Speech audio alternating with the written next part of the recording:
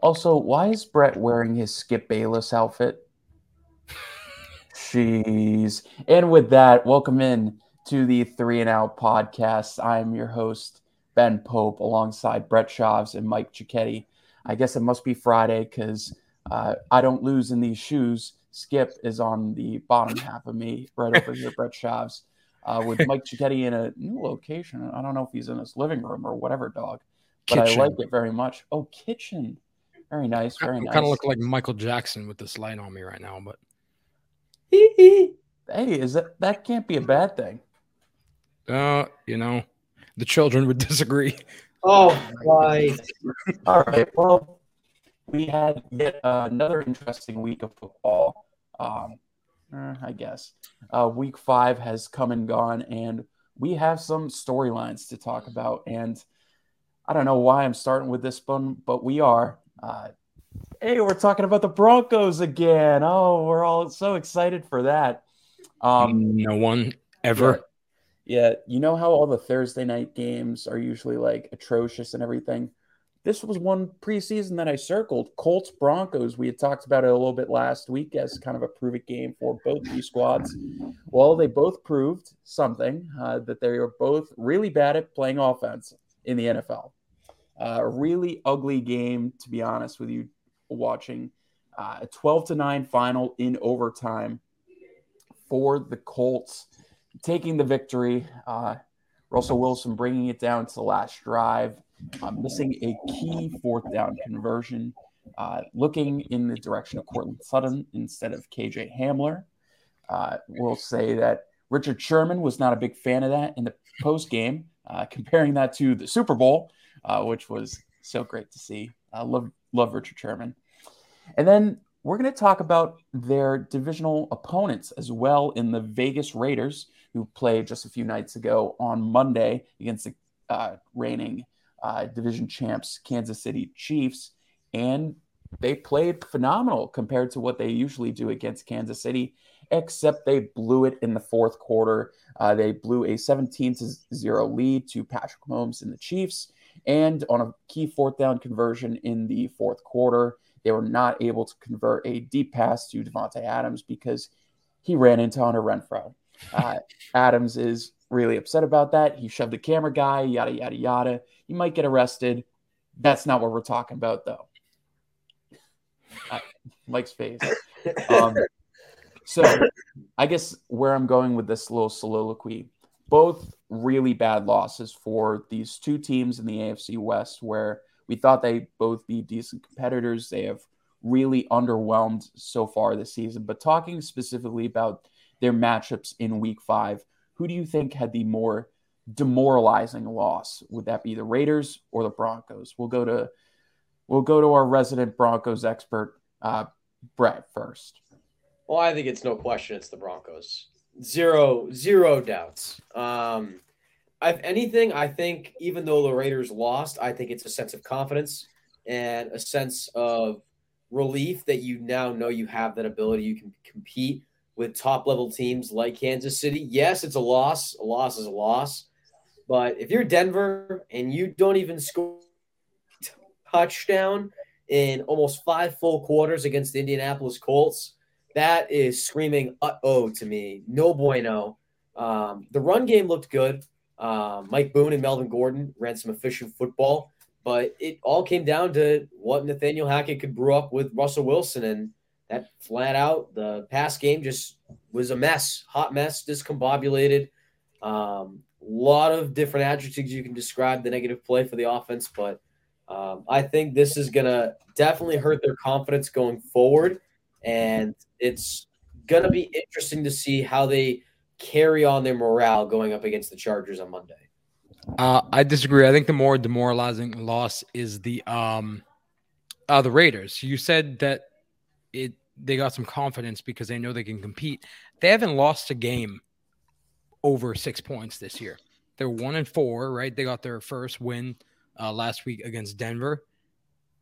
They're this year's Vikings. Just for a comp, because the Vikings lost like so many one-score games last year. Yeah. Didn't want to interrupt, but yeah. But well, that's the thing, because you're up 17-0 over the Chiefs, who is a Super Bowl, one of the Super Bowl favorites, and you figure you have this game in hand and you just blow it. I just think they got a lot of confidence last week in beating Denver, even though Denver has been, both of these teams have been pretty disappointing thus far. But the Raiders, they get their win against Denver. They're up 17-0, looking like they're going to get their second win in a row and against another divisional opponent, and they lose it. Whereas the Broncos, this is nothing new to them. They're used to this. Although they have a better record, they're playing like a garbage team. They're playing like an 0-5 football team. They are. Like, I would take the 1-4 Raiders any day over the Broncos. They just look bad. But, I mean, both of those losses are but I don't know. It's a division where you don't want to fall behind, and they are falling behind. Yeah, it's tough. I would say that I'm in agreement with Mike here. I think the worst loss is for the Raiders, and I think it's because they finally got out to a lead against the Chiefs and Mahomes, where Mahomes always dominates the Raiders. I believe he only has one loss in 8 games against the Raiders in his career. He's averaging like close to 3 touchdowns a game against them, if not more. He's been phenomenal against them, and they kept him in check pretty well through the first quarter and a little bit more. And they had a 17-point lead, like I mentioned. That is nothing to scoff at there. And they blew it. And they had, honestly, a really good opportunity to take the lead once again. There was a decision by Josh McDaniels to go for 2 points to try and take the lead instead of tying the game. That ended up losing them the game. And then the fourth and 1 that they tried passing on, which Hunter Renfrow ran into Davante Adams. I couldn't even tell you if Adams was going to catch that ball just because Carr was thrown off his back foot. I know he did it twice previously during the night, but I don't know if lightning strikes 3 times there for Adams and Carr. But yeah, I think for the Raiders moving down to 1-4, it makes their chances of making the playoffs almost impossible, just to be blatantly honest, where I do think the Broncos, even though it was a really ugly game to watch and it was just really bad football, I don't think we'll see a game worse from Russell Wilson this season. And I think it's just going up from here, even though it was something bad to see. You saw after the game, and it came out the next day as well, that Russ was dealing with a shoulder injury that he's kind of working through right now. So at least there's some reasons why he has been playing the way he has. So I think there's a little bit of optimism if you're Denver, but with Vegas, you're moving to 1-4, another just really bad loss against Kansas City. Yet you have nothing going for you right now, and you're going into the bye kind of just out of it, to be honest. And now the situation with Adams, which is a whole another thing to talk about. Mm-hmm. But we can move on. We can go to maybe a little bit more of a positive situation, and still riding with the rush. I think it's glad that you're looking like Skip Bayless down there, because we are talking about your boy Cooper Rush and the 4-0 record he has as the Dallas Cowboys starting quarterback. They took down the Los Angeles Rams this weekend, honestly, in a kind of ugly game on both sides of the ball, aside from a Tony Pollard rush that pretty much capped the game for the Dallas offense. There wasn't really much going on offense for either side. There was a Cooper Kupp, a 75-yard touchdown that kind of kept the Rams in the ball game for a little bit, but this was a clinic by the Dallas defense, absolutely obliterating the Rams on both sides of the ball. Now with Dallas, they're going into a matchup this week against Philadelphia. There is consideration that Dak Prescott could be starting, but it looks like Cooper Rush will probably be getting the start. There's no clarification thus far, but I would assume that they're leaning towards Rush. But with the way that Dallas has been playing so far, they've taken down the Rams. They've taken down some good opponents with Cincinnati in there as well. How high do we think that Dallas's ceiling is when Dak finally does return to the starting quarterback role? When you look at it as a perspective, I think it's realistically about the same. I think with the ability of having Cooper Rush in there, it sort of allows you to run the ball more efficiently and to use Elliott and Pollard in a more workload and bullish way. When you have Dak Prescott in there, you're sort of opening the playbook and seeing what your receivers have. Now that everybody's fully healthy, it could be a little bit different than what we saw week 1 against the Tampa Bay Buccaneers. But I think with Cooper Rush in the offense, you're seeing a lot more of the run game, a lot more of efficient and positive yardage. And I think if you use either quarterback, I think your ceiling's about the same. But I think it's all about riding the hot hand right now. And I think right now you have to go with Cooper Rush. They actually announced it this morning that Cooper Rush is going to start against Philadelphia. And Dak Prescott was going to sit down another week. But, yeah, I think it's just all about riding the hot hand. And I think your quarterback is going to give you one of, if not the same ceiling.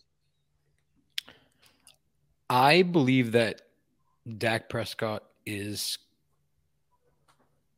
kind of getting insulted. I think that people forget how good that Dak Prescott can be. And when he comes back, like you said, the playbook opens up. I just think the offense explodes. I like the point you made, though, with the efficient run game with Cooper Rush in, because the stats he's putting up isn't anything impressive. He's just doing what he needs to do. Kind of reminds me of Jimmy G-esque in that game manager way, where he doesn't do a ton, but they're winning games. So, but when Dak Prescott is healthy, he will start for them. They're not going to, sit him to play Cooper Rush.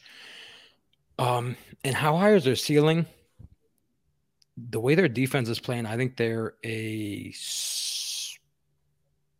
Super Bowl contender. No, that's where we stop. Let me break it down for you, right? Okay. I'm gonna break down the NFC for you real quick. Okay. The teams I trust in the NFC: 49ers, end of list. Right? Who else do you trust over the 49ers right now to make it long term? Nope. I'm taking the 49ers over them long term. Who else are you taking long term? I trust the 49ers, the Minnesota Vikings. That's all I trust. And that's my point. Maybe the Philadelphia Eagles, if they can string together a 7-0 run, then they start to prove something. I still think there's some cap, for the lack of a better term, going around with Philly, but I only trust the Vikings and the 49ers right now. Well, personally, the 49ers are, and I kind of find it hard to trust them at this point because of all their injuries. But so weird. That's the point I'm trying to make is Dak Prescott comes back and plays at that high level that we know he can play at. You know what I'm saying? I think they could beat any team.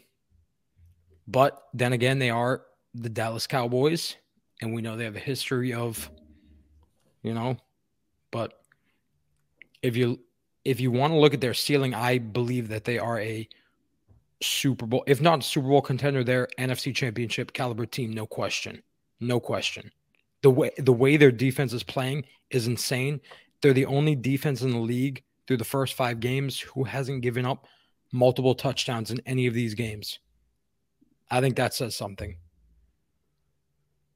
Yeah, I would say that Dallas, at the very least, is a top 10 team right now. The way that they are playing in the NFL, I think that they've clearly earned that. Unlike the, honestly, I'll say it right now, unlike the Vikings, I think that they are well earned at 4-1. I think the Vikings are actually kind of a fraudulent 4-1 team. They've almost blown 3 consecutive games that they've won to the Bears, the Lions, and the Saints. They won all those games, but they made unimpressive offenses look okay. I know the Lions were leading the league in scoring before they got demolished in New England this past weekend, but still, with Dallas, though, with Dak coming back, and I agree with you, Mike, that I think all the narrative stuff with Cooper Rush is like getting way out of hand. I understand that he's a backup that's been 4-0, right?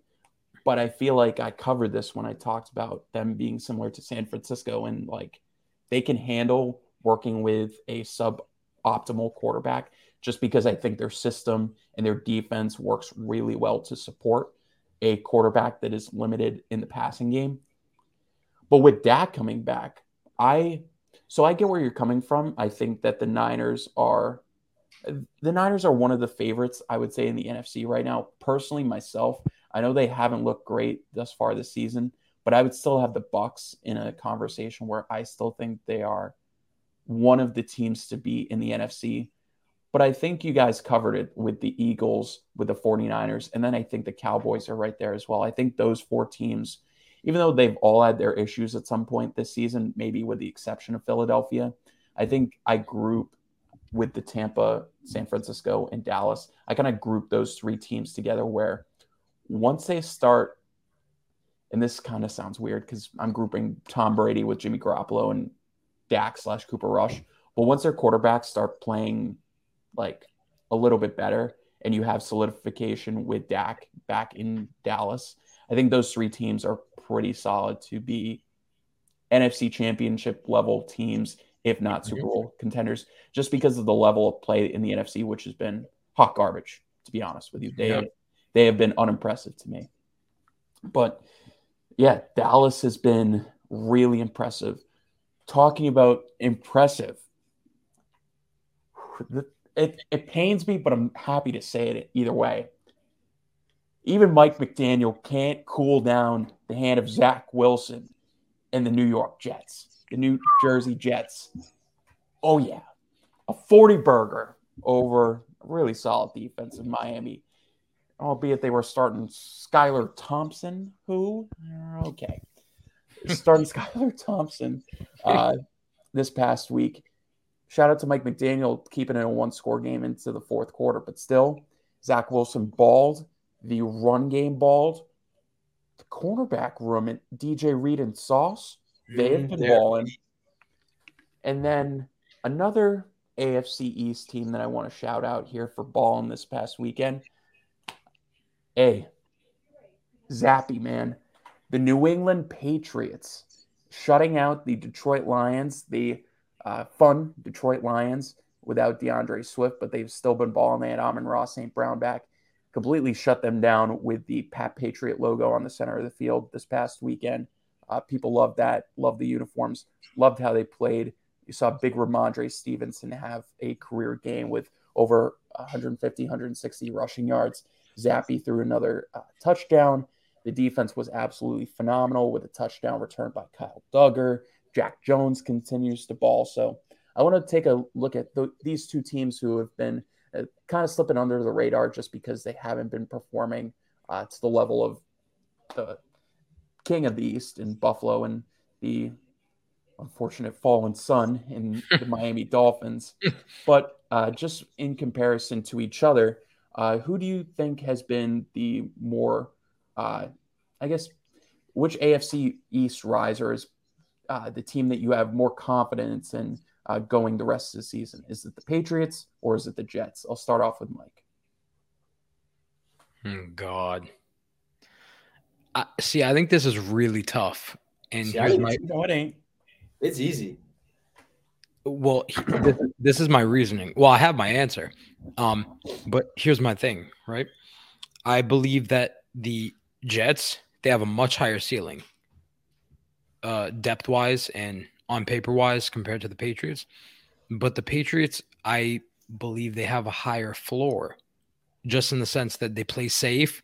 Zappy's been Mac Jones last year because he's been playing better than Mac this year. But even Mac, he's a safe quarterback. He doesn't make a lot of stupid decisions with the ball, and you know that defense is well coached. Who I have more confidence in though. Are you a risk taker, Mike? That's pretty much what you're telling us right now. Well, I got to stick with the guys who I had confidence in before the season. That's the Jets. Jets. I said before this season, I was cautiously optimistic about the Jets. I think I had them around 7. I think I had them at 7 wins. A lot of young talent on their team, but I said if that young talent can play up to the level, the sky's the limit for them. And that young talent is really doing their job.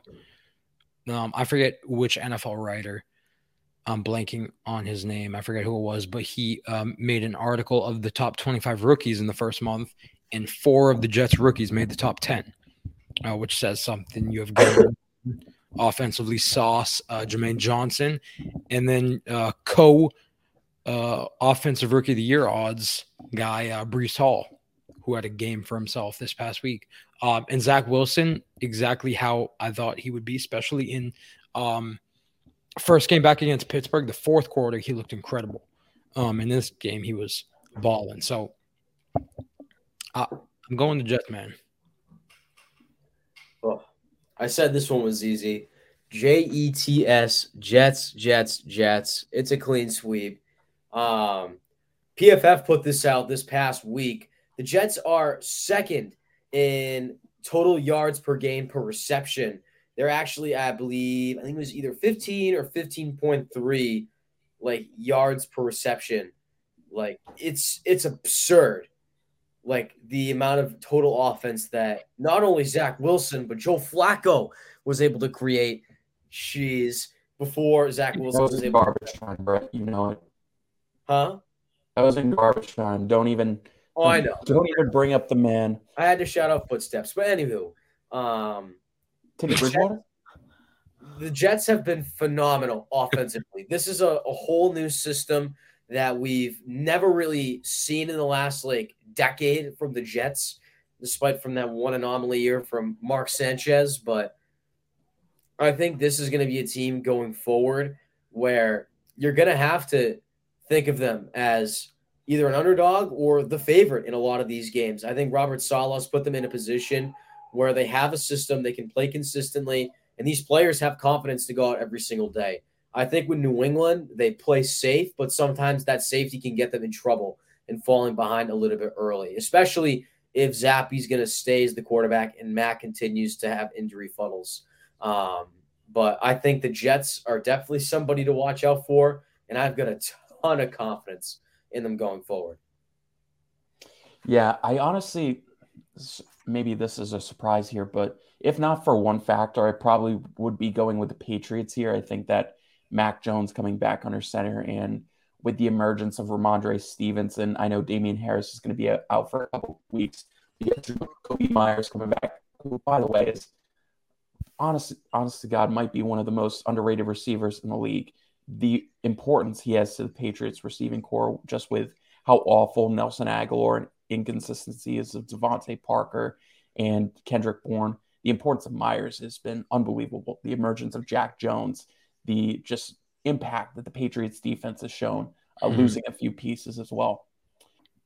But yeah, I'm going with the Jets because I was super impressed with their run game this past weekend. I know the story is Breece Hall and the kind of emergence that he had, close to 100 scrimmage yards on both sides of the ball. Had close to 3 touchdowns in this game. He was stopped at the one twice and almost got stopped a third time, but was ruled in for a touchdown late in the fourth quarter. But man, Michael Carter as well, just the efficiency that they've shown. Michael Carter had 2 touchdowns as well. And that really boosted what they were able to do against Miami this weekend. I know that Skylar Thompson was competing against them, so they really didn't have much urgency to throw the football. So Zach Wilson was playing it pretty safe, only 14 for 21 in his attempts, but still a very solid completion rate.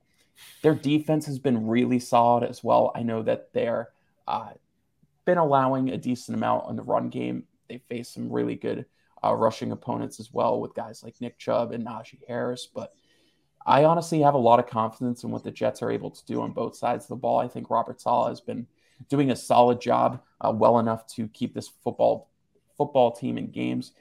And I'm honestly looking to see what they're able to do when the game script demands a more pass-heavy approach. We saw that at the end of the fourth quarter against the Steelers, where Zach Wilson was.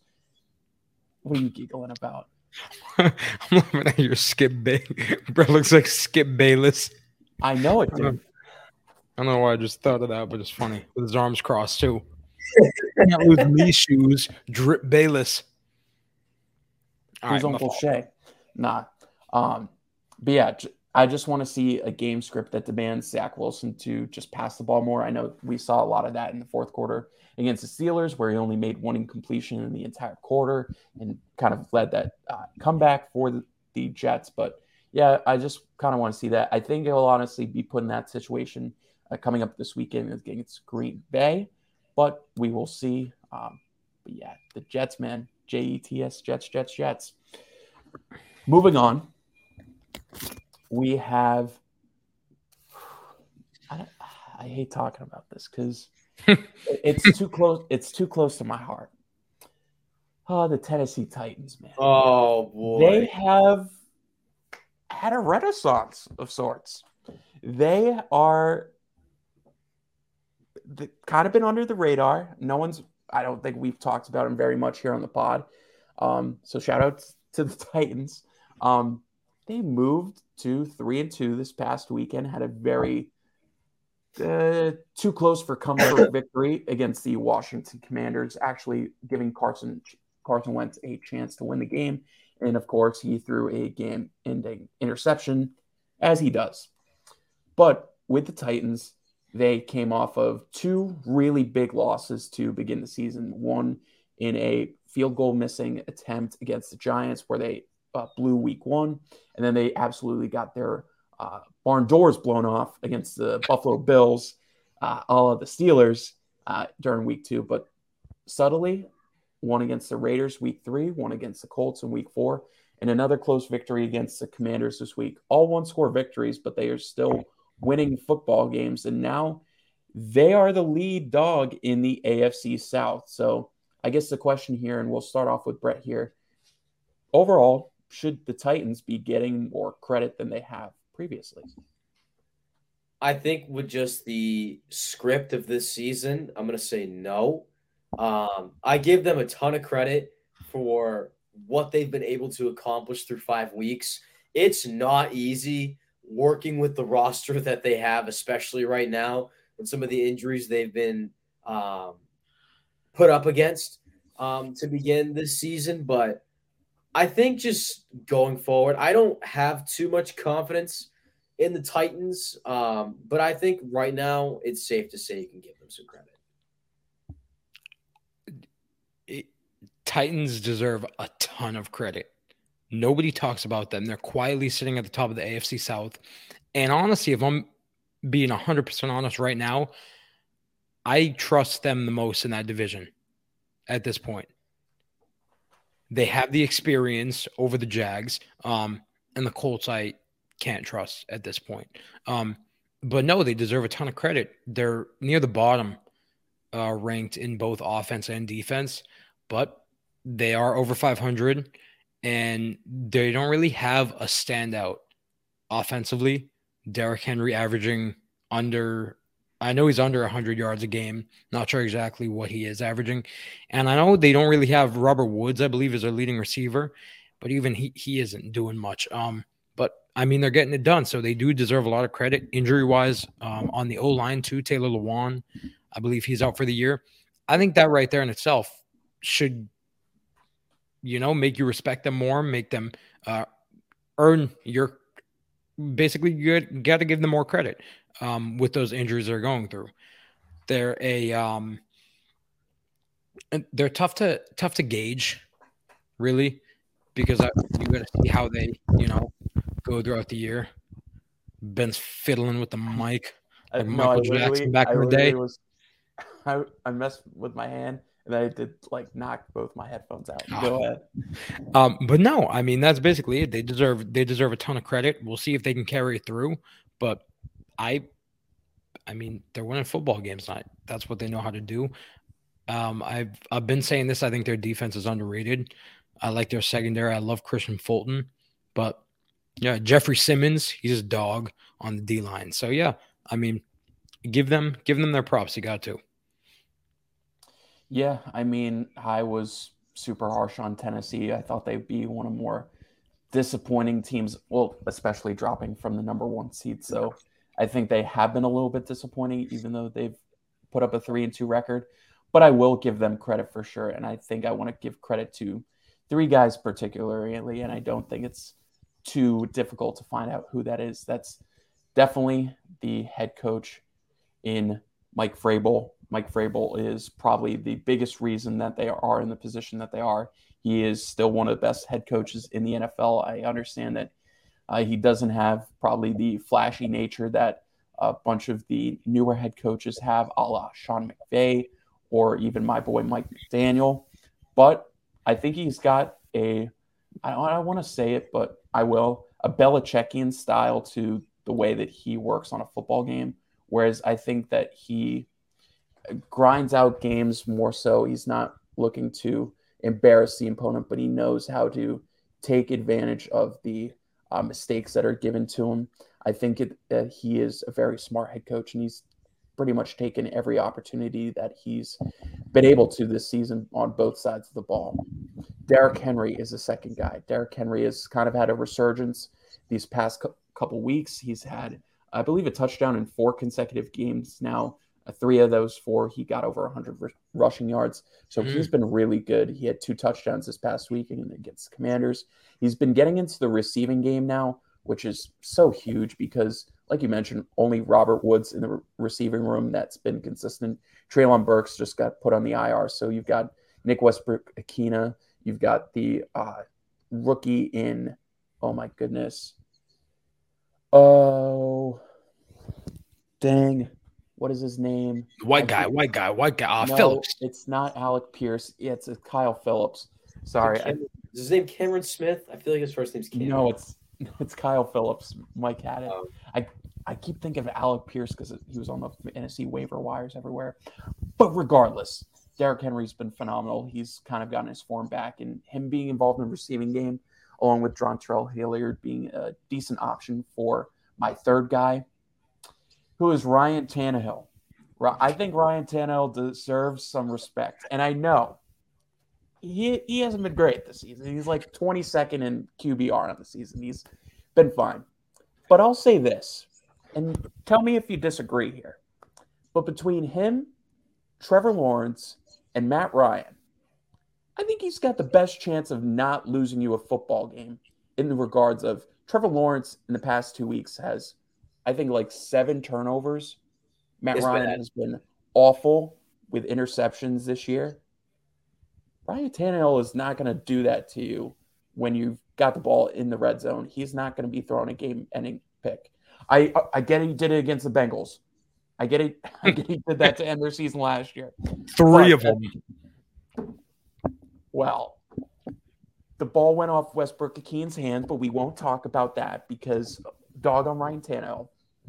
But honestly, like, he's been keeping them in ball games. I honestly trust him to not pull a Carson Wentz and turn the ball over when the game desires you to score most.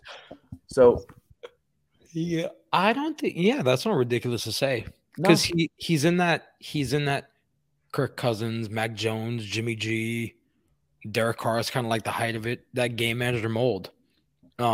See, it hurts me because I know if he had AJ still, he wouldn't be in that mold. But it's fine. I'll take it. Well, if you gotta take the good with the bad because if AJ was still there, we wouldn't have AJ in Philly. Well, I'm crying on the inside because we wouldn't have Jalen. We wouldn't have Jalen Hurts on pace for 14 passing touchdowns on the season. Oh yeah, the MVP. Oh, the MVP. We'll get into that later. But yeah, I just want to give flowers to Ryan Tannehill because he deserves it. Yeah, they've been solid. And they've won their last 3, right? Didn't they start 0-2? Correct. They won 3 in a row. And talking about giving your flowers to someone, about the New York Giants. They went they went across the seas against my boy Aaron Rodgers and the Green Bay Packers. They beat them in a comeback victory in the 4th quarter. I think just a really, really weird game for Aaron Rodgers. Starts out like 17-3 lead, very similar to what we talked about with the Raiders and the Chiefs. And then just absolutely nothing on offense in the second half of the game for the Packers. Only put up 2 points because of the given safety that the Giants gave them, just so they wouldn't be able to get into field goal range at the end of the game. had a opportunity to take the lead once again, and they were on like the 4 or 5 yard line. 2 throws batted up on the line by Aaron Rodgers, and the Giants are able to pull through even with Saquon Barkley missing a quarter. He's able to come back and score the game-winning touchdown. So the Giants move up to 4-1, and the Packers fall behind the Vikings. They are now second in the division at 3-2. But what do we think is the bigger story? The Giants moving up to 4-1 now, or the ugly way that the Packers lost in a very uninspiring way? So let me start like this. I got up, and the score at that point was, what'd you say, 17-3? It was right about that, yeah. I know, yeah, it was something like that. So let's see what this game is going. And I had a weird feeling all week. I was talking to Jay Hill the night before, dear friend Jay Hill. Shout out Jay Hill. And I said to him, I go, I have a feeling the Giants are going to win tomorrow. He said, no way. I said, I don't know why. Same feeling I felt about Miami beating Baltimore last season. Anyways, wake up. They're 17-3, turn the game on, whatever. I fall asleep, right, on the couch. I wake up, and they're up by like a touchdown with 5 minutes left in the game, the Giants. And I'm like, huh? I said, you better hold on to this win. And and they did. I think this says a lot more about the Giants right now. New coach, Coach Dable, who has been great for them. Love him. 4-1. I don't know if you referred to the Vikings as a fraudulent 4-1, I believe. A little bit. I don't know how I would describe the Giants team, because although they are 4-1, they're still the Giants. You know what I'm saying? You know what I'm saying? Like, I do. You can't try, but as long as they have Saquon, you can't really go against them, because Saquon has been balling. I know we just talked about the Titans. Are they like giving off the same vibes? No, I think it's similar. It is, but I say no because the Titans have been good for the past few seasons. That's why I'm kind of like, you know what I'm saying? That's why I'm kind of like leaning it on the Giants right now, because the Giants have been up. The only reason I throw it out there is I know we're like feeling really good with Brian Dable. He's been doing a phenomenal job. I think we didn't mention him too. I don't know if we mentioned him last week when we were talking about Coach of the Year candidates thus far, but he's definitely in the running. And their defense has been really solid. They've been missing a couple of key guys. I know Aziz had missed a couple games. Mm-hmm. They've had absolutely no weapons. So maybe the comparison is stretched out a little bit. Maybe they're like the Diet Coke Titans. The Diet Coke Titans. I like that. Okay. But go ahead, Mike. Yeah, and honestly, at this rate, if Saquon keeps on this pace, he's averaging like 140 scrimmage yards a game. You know, Mr. Coffer. But yeah, I mean, this says a lot about the Giants, and I feel like most people have been talking about the Giants being 4-1 over Green Bay falling to 3-2. Even though Green Bay hasn't looked super, you know, they have that missing piece, and Devontae Adams, he's over there shoving cameramen as we speak. But their defense still playing at a high level, so they know they can fall back on them. Beast, who does it say more about? I think you kind of just hit the hammer on the nail. I think at this point, What? What's so funny? I don't know. I just saw Ben laughing. Is it because I look like Skip trying to make a take? No. You hit the nail on the head. You said hit the hammer on the nail. Who gives a crap? Well, moving on. To make it sound proper. We get the point. You said it a couple weeks ago, and I let it slide, but he hit the point square. Moving forward, I think at this point, I don't know if there's much comparison or I don't want to say expectation for the Giants because they're just rolling with a hot hand right now. I Yeah. think Brian Dable's just put them in a position where they just have enough confidence to win football games. Mike mentioned it perfectly. The fact that Saquon Barkley's healthy and he's balling just gives them that confidence to be efficient, let the defense do their thing, and just be themselves. I think the last few years they've just had a funk where they don't know how to act on offense or defense. And they Jake have just got picked up by the Saints. Continue. who did? Jake Funk, Jeez. the Anyway. only white running back in the league. That's a lie. Shout out Rex Burkhead. Continue. Wow. Shout out Christian McCaffrey. Anywho. Big Just that continue. Big continue. Anyway, I just think the Giants are just in a confident position right now, and I think this Packers win is definitely going to say a lot about who they are as a football team. And if they're able to string together maybe a couple more wins in this division, I think they put themselves in a position to be a wild card team in the playoffs. It's going to take a lot more to prove to get to that point, but I think they're on the right track to do so. Oh, they make the playoffs. Saquon's MVP. Well, maybe not. I think I wouldn't say yes and I wouldn't say no. I think it's a possibility. I think he'd be deserving of votes. I think he deserves votes already as Offensive Player of the Year. Oh, he is. Yeah, no Gava. He is clear. Oh boy, clear. Oh boy. The only one that comes close is Jacoby. Come on. I'm kidding. We love that. For me, I think it's the Packers' loss that stands out to me more. Green Bay barely rushed the football this weekend, which is egregious to say the least. I thought this was going to be a run-heavy game. You saw 19 carries combined between Aaron Jones and A.J. Dillon. A.J. Dillon basically was not on the field. He was on the field like 20, 30% of the time.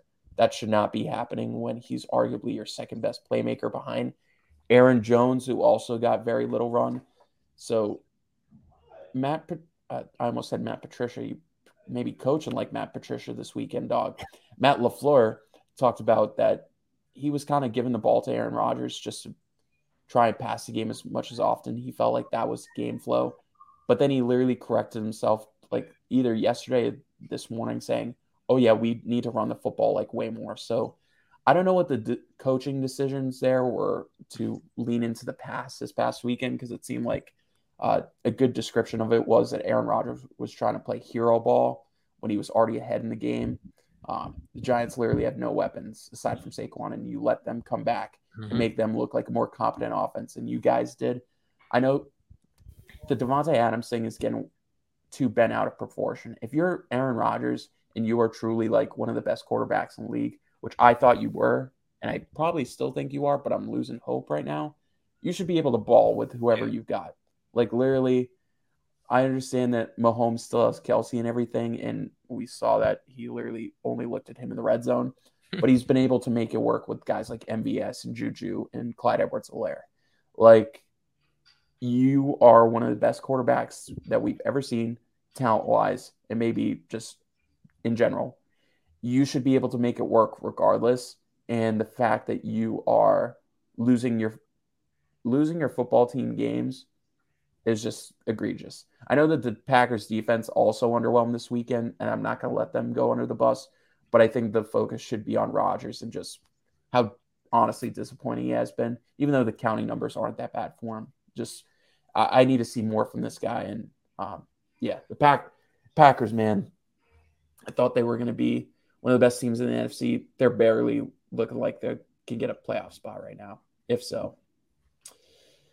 But we will go from one negative piece with the Packers to, I guess, some positive news. I depends on what you're feeling down there in Houday land in Carolina. Matt Rule has been fired from. I don't know why I said Houday. I was just gonna say, keep pounding. Oh, keep pounding. Sorry. keep pounding sand, dog, at the rate they're going. All right. So from one negative story with the Packers to, I guess, a positive one.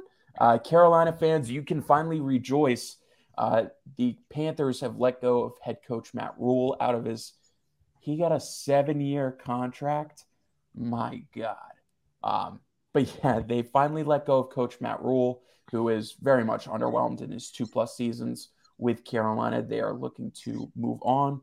And also coming off their game this past weekend against the Niners, where they got absolutely demolished, Baker Mayfield said he hurt his ankle a tiny bit and now is considering going on IR.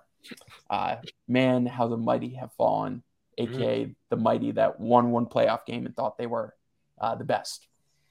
But with the Carolina Panthers, they are in honestly a very interesting situation right now. They're going to be having a interim coach. It looks like PJ Walker is going to be getting a couple starts at the very least in the coming games. Post Matt Rule, post the firing here, what should Carolina's next step be? Is it evaluating their talent? Is it trying to make a fire sale? What do we think? I think it's nothing. I think you stick with what you have right now and see what you got.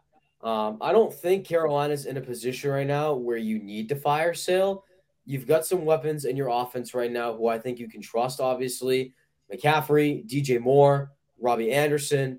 I don't think you need to flash fire sale these guys and sort of tank your entire season.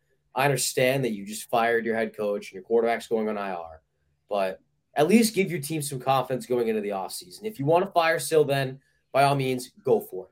But I think you have a little too much talent on the offensive end right now as far as playmakers, where if you just trade everything now, you're not going to give any confidence to guys like McCaffrey or guys on the defensive end like JC Horn. I would ride it out and just see where it plays. I think you have a decent enough interim head coach in Steve Wilks who's competent in running the football team. He's obviously got some head coaching experience in Arizona. But I don't see Josh Rosen. He had Josh Rosen for a year, got fired. Josh Rosen got cut, and Kyler Murray came in. That was a 1-year forget it year in Arizona. But yeah, I don't see the Carolina Panthers going anywhere, but I don't think there's any need to blow it up, so to speak.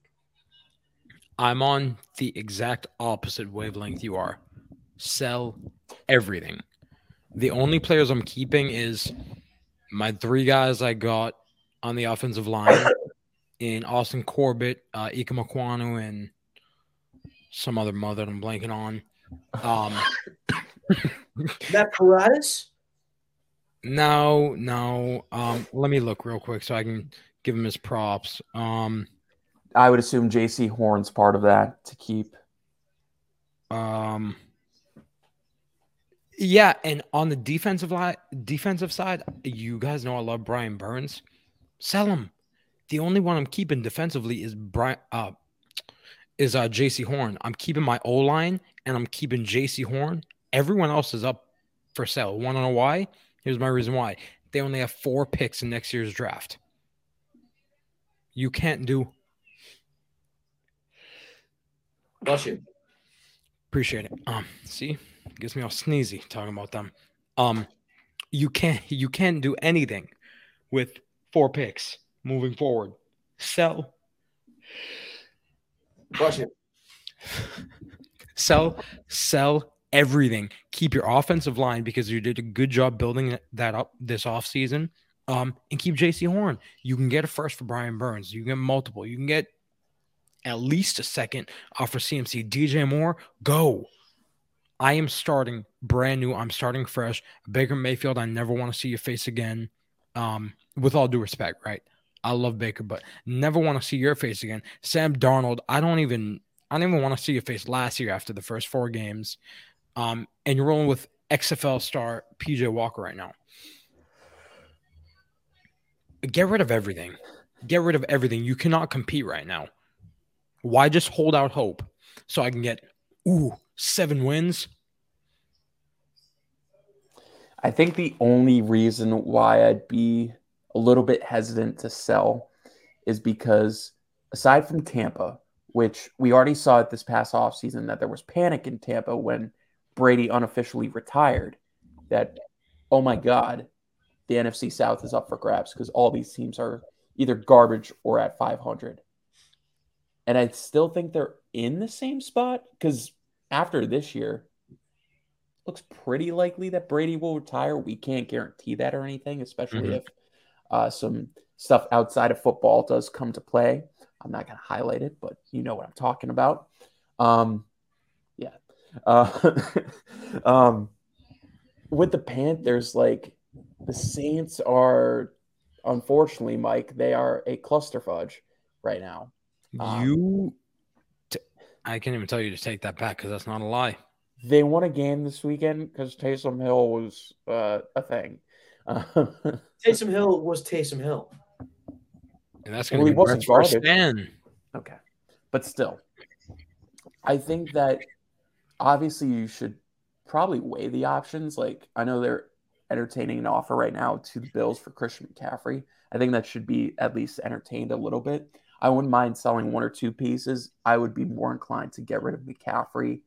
And I think Burns, just because he's probably got a really good market, I think holding on to someone like DJ Moore might be smart, just so that the next quarterback that does come into Carolina, whether it's someone that you acquire in the draft or if it's another free agent exposition. Or if it's Matt Corral. Well, yeah, I don't see that happening. Yeah. And hey, you got the Kellen Mond guy to say no. So, but regardless, I also got the Mason Rudolph guy to say no. And right. We'll stop there. Oh, God. But yeah, I think they should definitely entertain their offers, but I wouldn't go anywhere extreme. I think McCaffrey and Burns are definitely the most sellable pieces. Jeremy Chin and DJ Moore would probably be the next two things, especially with Chin having an expiring contract, I believe, in 2024. But still, I would probably keep those two around if the offer doesn't really reach the needs. But yeah, I think I'm a little bit in the middle between you guys. I think that they should at least consider their options.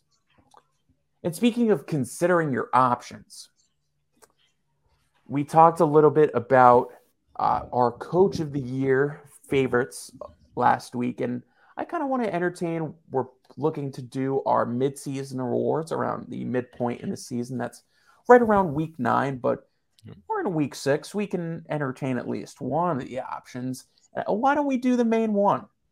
So we've talked a little bit about the MVP award when we were talking about Lamar Jackson a few years back, but we really haven't hammered in what we're thinking for our MVPs thus far in the season. Now, it's been a couple weeks since we talked about this, but since Brett's smiling with such a delight, Brett, through 5 weeks, who do you think is the front runner for the MVP? Doggy, it's Jalen Hurts. It's all Jalen Hurts. Listen, I believe it's 7 rushing touchdowns now through 5 weeks. Plus, he's on pace for 15 passing touchdowns. This kid looked great through the first quarter of the season. I think he's honestly on pace to continue to play at this trend. He's got the confidence. He's got the weapons.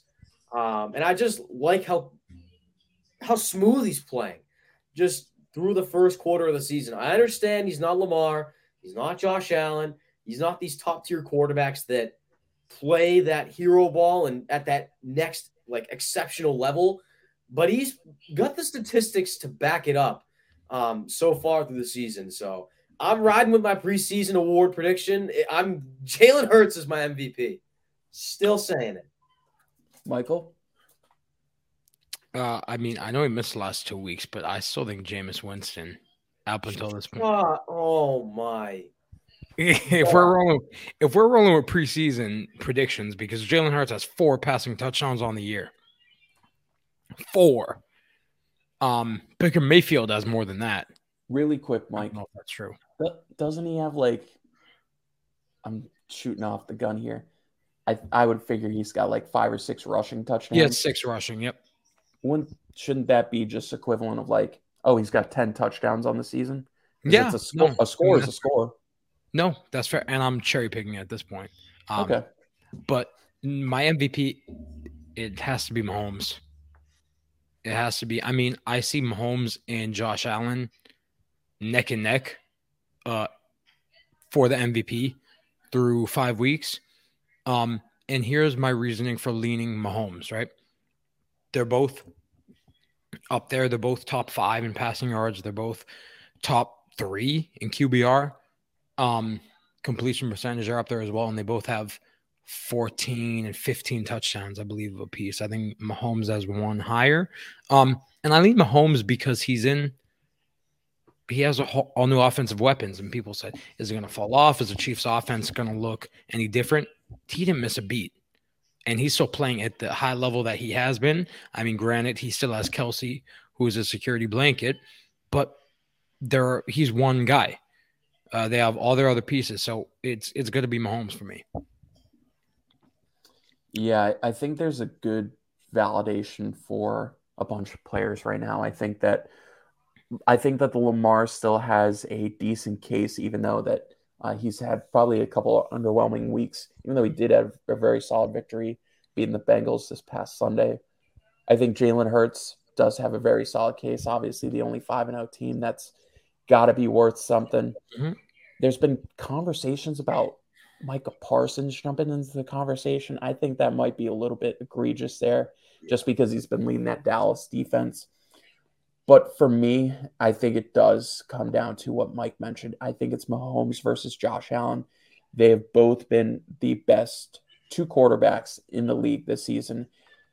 And I'm going to lean Josh Allen, not to be a contrarian, but I do think that I want to take into account the award. What is it actually called? The most valuable player. Mm-hmm. And while I would say that I think these two might be the 2 most valuable players in the league, I think that Josh Allen and what he's been doing with Buffalo, I think and it's been a conversation that I've been talking to myself in, are they over-reliant on Josh Allen? That was the same thing I was thinking in my head when I was talking about Rodgers the past year, maybe 2 years. Are the Packers too over-reliant on Aaron Rodgers? And the fact that I'm thinking that, I think the pass rush for Buffalo has been very solid, but their defense is abolished with a bunch of injuries right now. So they're basically working on their offense, basically carrying them through games right now, along with the pass rush, which again has been solid. Where I think the Chiefs, I think their defense has improved. Their pass defense has honestly been pretty rough to begin the season, but I think that Mahomes has gotten really good support. I think both guys have absolutely no run game. No offense, Clyde, even though he has 1 billion touchdowns, they're all kind of gimmick ones on the 1-yard line. I think it's a very close competition, but I think just in the value that he presents to his team, I think Josh Allen gets him just by a little bit, because I think the Bills have been kind of over-reliant on Josh Allen, where I don't think the Chiefs have reached that level with Mahomes, if you get what I'm saying here. Yeah, and a point I would make for him too is he's their leading rusher, right? 2. Like you mentioned, they have no run game. And Devin Singletary, so another rusher not named Josh Allen, got their first rushing touchdown in week 5 for Buffalo. Yeah. Which just shows how valuable he is, not only passing the ball but also rushing. I know you mentioned the other names like Hurts and Lamar still. At this point, the only 2 players I can make a case for are Allen and Mahomes. I don't really see anyone, being able to beat out in an argument what they're doing for their teams right now. And just to put a cherry on top of this conversation here, just because we'll probably get into game of the week right after this. So I do a personal power rankings after every week, just so I'm making sure I'm staying sharp, watching all the games and everything. My top 4 teams right now are not in this order, but I'll put them in order right now, I guess. The Bills, the Chiefs, the Eagles, and the Ravens. Notice how I mentioned the 4 teams with the quarterbacks that I just mentioned for the MVP race. Mm-hmm. Got to be some correlation here where I think the quarterbacks, I know we talked about this a little bit last year about the NFL kind of turning into a quarterbacks league. And you look at the AFC, and I think that's especially present. Do we think that's like becoming more of a thing in the NFL, that it is truly becoming a quarterbacks league? Or do we think that's something that's just been, I don't know, over exaggerated just because we've got such great talent at the quarterback position, especially youth wise? I think the NFL's been definitely fortunate with a lot of the quarterback talent we've seen in recent years. And I honestly agree with that point. I think a lot of times when you talk about the talent level and the expectations for a team each year, the first thing that's always brought up is the quarterback. When you think of the Chiefs, first thing that comes to mind, Patrick Mahomes. The Bills, Josh Allen. Talk about the Eagles, Jalen Hurts. Talk about the Ravens, it's always Lamar. You never talk about, here's the Buffalo Bills in the playoffs this year. Their defense is their leading star. No, it's always the quarterback first. And I think it's become a league where that sheriff is going to be the thing that people are going to build around most. And I think it's going to be the highlight for every squad to base their system around. So I definitely, just going back briefly to your points, I see the case between Allen and Mahomes at this point in time. And I honestly think that's the most realistic at this point. But who knows? Yeah, I agree with what you said, Brett, on that. I think it's always been kind of a quarterback league, but just the talent, like you mentioned, of these quarterbacks that have been coming in the past few, even 5 years, right? I think the rushing game added to the passing puts a big, thing on, because Lamar isn't an MVP without the rushing numbers, right? And just having that implemented into a quarterback's game is so huge, where back even 15, 20 years ago wasn't, well, maybe a little further than that. But it wasn't really a thing, a rushing quarterback, when now it's kind of like, is he mobile? Can he run? I think also what goes into it is the versatility and the evolution too of the playbook and offensive play calling, and how creative offensive minds are now compared to, 20, 30 years ago in the game. Yeah, it's valid. It's just something I wanted to throw out there. I think you guys covered it pretty well. And we can now kind of move on. We're out of our bulk session here, and we can move on to our games of the week, where we pick our favorite games or games to look out for. Circle on your TV guide and sorts for this week. So I'll kick it over to Mike first with his game of the week here in week 6. My game of the week is the biggest one, 425 matchup between the Bills and the Chiefs, who we just mentioned there are two quarterbacks. I believe it's being played at Arrowhead, and this is the first time in his career that Pat Mahomes is a home underdog, which is interesting. I'm not really sure what the line is, but it's going to be a dogfight. Buffalo has I think they're the second ranked defense right now, and Kansas City is, I think, just outside top 10. There's a chance they could get Trent McDuffie back, which would be huge going against Buffalo. Tre'Davious White returned to practice this week, but probably unlikely to play after he suffered a ACL or Achilles. I forget which one it was last year. And then offensively, these quarterbacks, like we just mentioned, top 2 in MVP for me. I think this is going to be a great game. You know what both these teams can do. Looking forward to that one, huh? Quick follow-up for you, Mike. So it is a +3. It's a field goal favorite for the Bills. Okay. Do you think that whoever wins this game takes the lead for you in the MVP race, or does it not matter? I think that's kind of, I don't know. I think it all depends on like circumstances. Gotcha. You know, like if like Buffalo, they have clearly the better defense. And if Buffalo wins, maybe Mahomes has more numbers, but Buffalo's defense got a big stop. That wouldn't really take me away from, picking one over the other. So I'll just think it depends on the circumstances of the game. Valid. Okay. Brett, what is your game of the week for this week? For me, it is the Philadelphia Eagles and the Dallas Cowboys. A big NFC East divisional matchup this week. And I think this is honestly Philly's biggest test of the season so far and their biggest opposition to ruin their undefeated season right now. We talked about it earlier. The level of play that the Cowboys are playing at right now shouldn't be taken lightly. And I think this is going to honestly test Jalen Hurts' ability to lead his team to victory. Obviously, that pass rush for Dallas is something not to mess with. DeMarcus Lawrence and Micah Parsons both balled out last week against the Rams and put some serious trouble on Matt Stafford. So it's going to be an exciting one to watch. I think you're going to see a lot of run-heavy offense between both sides. And it's going to come down to which leadership can lead for the longest period of time. So I'm excited for it. All right. So for my game of the week, you guys took the obvious choices here. So I'm getting a little creative here. Obviously, maybe not the best matchup, but the one I want to watch the most. It's the Jets versus the Packers. Now, this game is in Arrowhead.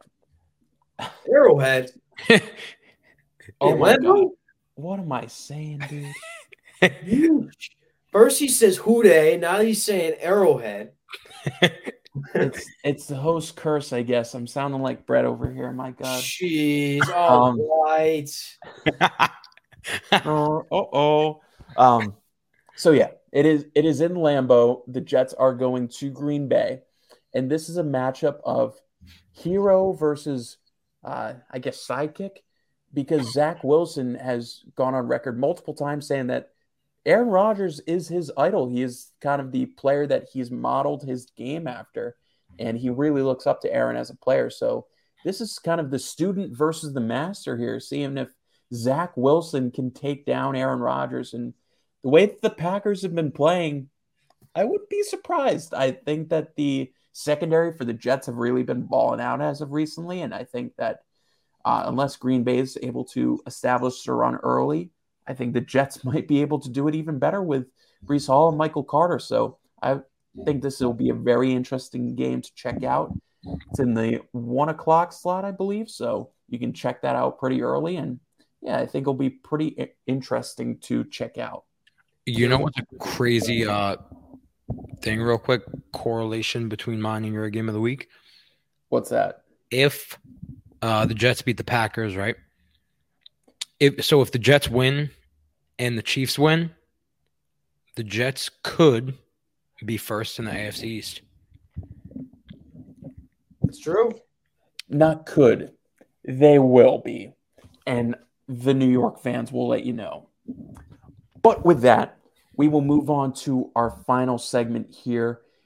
And it is, of course, what we all look forward to, our stand session of the week.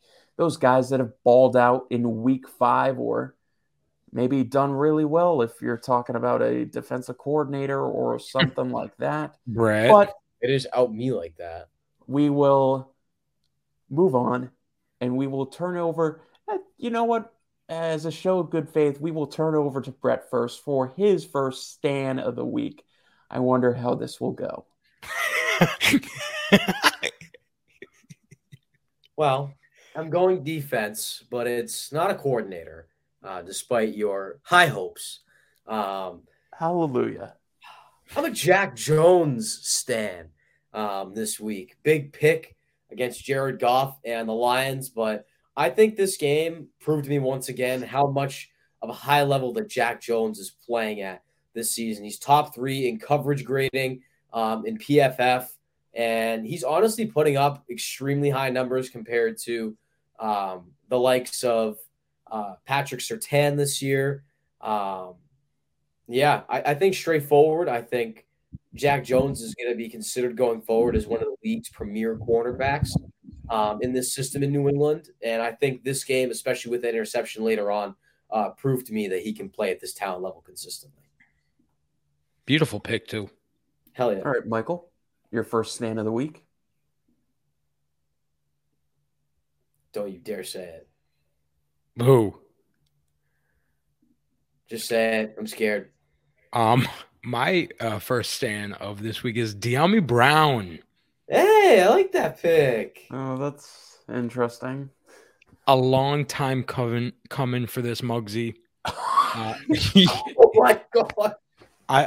I've been, I've loved Dyami. And the Aziz Disease were my two guys. If you tuned in last season, but Dyami Brown, his first game ever in the NFL, over 100 receiving yards, 2 touchdowns. How many touchdowns did he have last year? 0. We're taking big strides here in the Commanders offense. Sad to see how that game ended. Because right after I saw him catch that second touchdown, I said, that's my stand for the week. Let's hope they can pull this one out. And they didn't. But, we still got to show love because not to be, a Debbie Downer or disrespectful, but I don't know if I'll ever have a chance to choose him again. So we're gonna have to pick him. And I hope I'm wrong when I say that. I hope this is the emergence of #Dyami season. But yeah, we'll see how that goes. And with that, he even had a better game than Amon-Ra St. Brown, who he was drafted before. But we'll pause on that. We'll go to my first stand here, and I talked about him a few times already, but might as well talk about him more. I'm a Breece Hall stan. And why am I a Breece Hall stan? Because this dude is not only carrying the Jets to victories, but he's also carrying my fantasy teams to victories. But we'll ignore that. Breece Hall this past weekend, a phenomenal game, 97 yards on the ground, but you mainly want to focus on his 100 receiving yards in the past game. Had a huge 70-yard catch to break the game open in the second quarter, almost got in for a touchdown there. Did end up getting a touchdown at the almost the end of the game in the fourth quarter to pretty much put the game on ice even further for the Jets. Almost had a 3-touchdown game, which was phenomenal.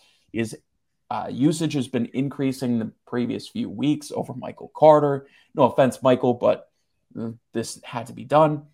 And, he's been getting really good looks from Zach Wilson since he's taken over the offense. So I have a lot of confidence in this guy. He was the number 1 running back in this class for a reason. Does he have the ceiling of a Jonathan Taylor? Maybe I'll pause on that. But I do think that Breece Hall does present a really high upside for the running backs in this class and is doing a phenomenal job for the Jets. So Breece Hall is my first stand of the week. Brett, we'll go over to you next for your second stand. All right, we're jumping back over across the land to offense. I'm a Raheem Mostert stan. To quote Mike, despite the Dolphins playing, quote Mike, ugly as ruffles, Raheem Mostert It's not the right use of that word. Well, we're going to go with it. Raheem Mostert, over 120 scrimmage yards of offense for this man. And I think this goes to show that he's still got a lot left in the tank. Obviously, the first few weeks has been dominated by Chase Edmonds in the backfield, especially with Tua. But Mostert's definitely stepped up in the last 2 and sort of proven that his name deserves to be in the mix as well in this run game for Mike McDaniel.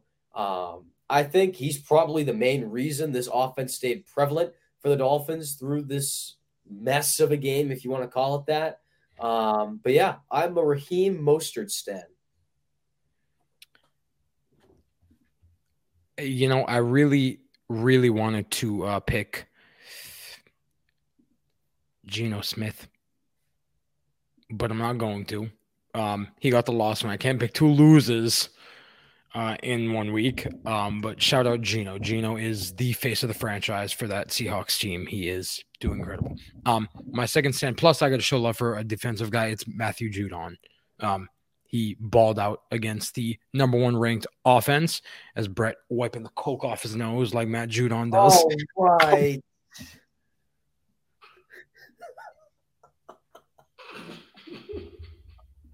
Don't worry, we're talking about Coca-Cola.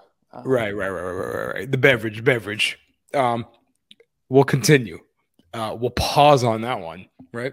So, two sacks. The strip sack also leading to the Kyle Duggar return for the touchdown. He is tied. I think it's a 4-way tie right now for league leading sacks at 6. It's him, Nick Bosa, Michael Parsons, and Max Crosby, I believe. So shout out to those guys. But Matthew Judon, he started off last year hot, then he kind of fizzled out. If he can keep on this pace for the Patriots defense this whole year, like Brett mentioned with the emergence of Jack Jones, I mean, yeah, they're looking impressive. Shout out Judon and shout out Geno Smith. I love you, Geno. I love you too, Geno. Despite contrary belief in the preseason. It's not contrary belief. That's your third favorite team. You got to show them love. Hey, that's how you wouldn't believe anyone if they told you that Geno Smith would be your best quarterback out of your 3 favorite teams. This Muggy is first place in passing yards, first place in passer rating, and he's top 3, I believe, in touchdowns thrown so far. He is definitely not leading league in passing yards. Let's take a peek. He's like top 10. He might be top 10. Top 10 and top 1 is a very different thing. Shout out also, like, neither of you mentioned Taysom Hill. I thought that would have been a Brett stand, but I thought it would have been a Mike stand. Why? Because he's the Saints. That's your team. Taysom Hill, dog. He tried to take famous Jameis Spot last year. What's the problem with that? Famous Jameis is MVP. Well, we'll pause on all that, and we'll talk about actually an actual stand. Ignore Taysom here. I am a Dorrance Armstrong Jr. stand for the Dallas Cowboys. And you might be asking, Dorrance Armstrong, what about Micah Parsons and all those guys on defense? Well, I gave some love to DeMarcus Lawrence a couple weeks back. I'm going to give some love to Dorrance Armstrong now because he had a phenomenal start to the game. If you do not remember, excuse me, Brett, just mute up when you're coughing, dude. In this game, literally just in the first quarter, he had a strip sack, he had a block punt, and he assisted the Cowboys in putting up a touchdown. Now, I know the Rams O-line has been getting exposed, but Dorrance Armstrong decided to expose them even further by not only exposing their O-line, but exposing their special teams as well. So shout out to the Rams punter. So Dorrance Armstrong kind of backing up both DeMarcus Lawrence and Micah Parsons. A phenomenal start to the game. He had a very solid game overall, but just for being a key component in that first touchdown there for the Cowboys, putting them in field goal position on that second score, blocking the punt, pretty much put them out in front, and they didn't really look back even with that Cooper Kupp touchdown. So shout out to Dorrance Armstrong, and he is my second stand of the week. Armstrong is going to be like this year's version of Randy Gregory for that team. The whole offense is a game planning for Michael Parsons and now Tank. Pretty sure Tank Lawrence, he missed a ton of games last season. And Randy Gregory had that big year for himself. This is you, Dorrance. This is all you, Dorrance. So yeah, that defense is impressive. Dallas. Shout out them. Okay. Brett, you don't have any.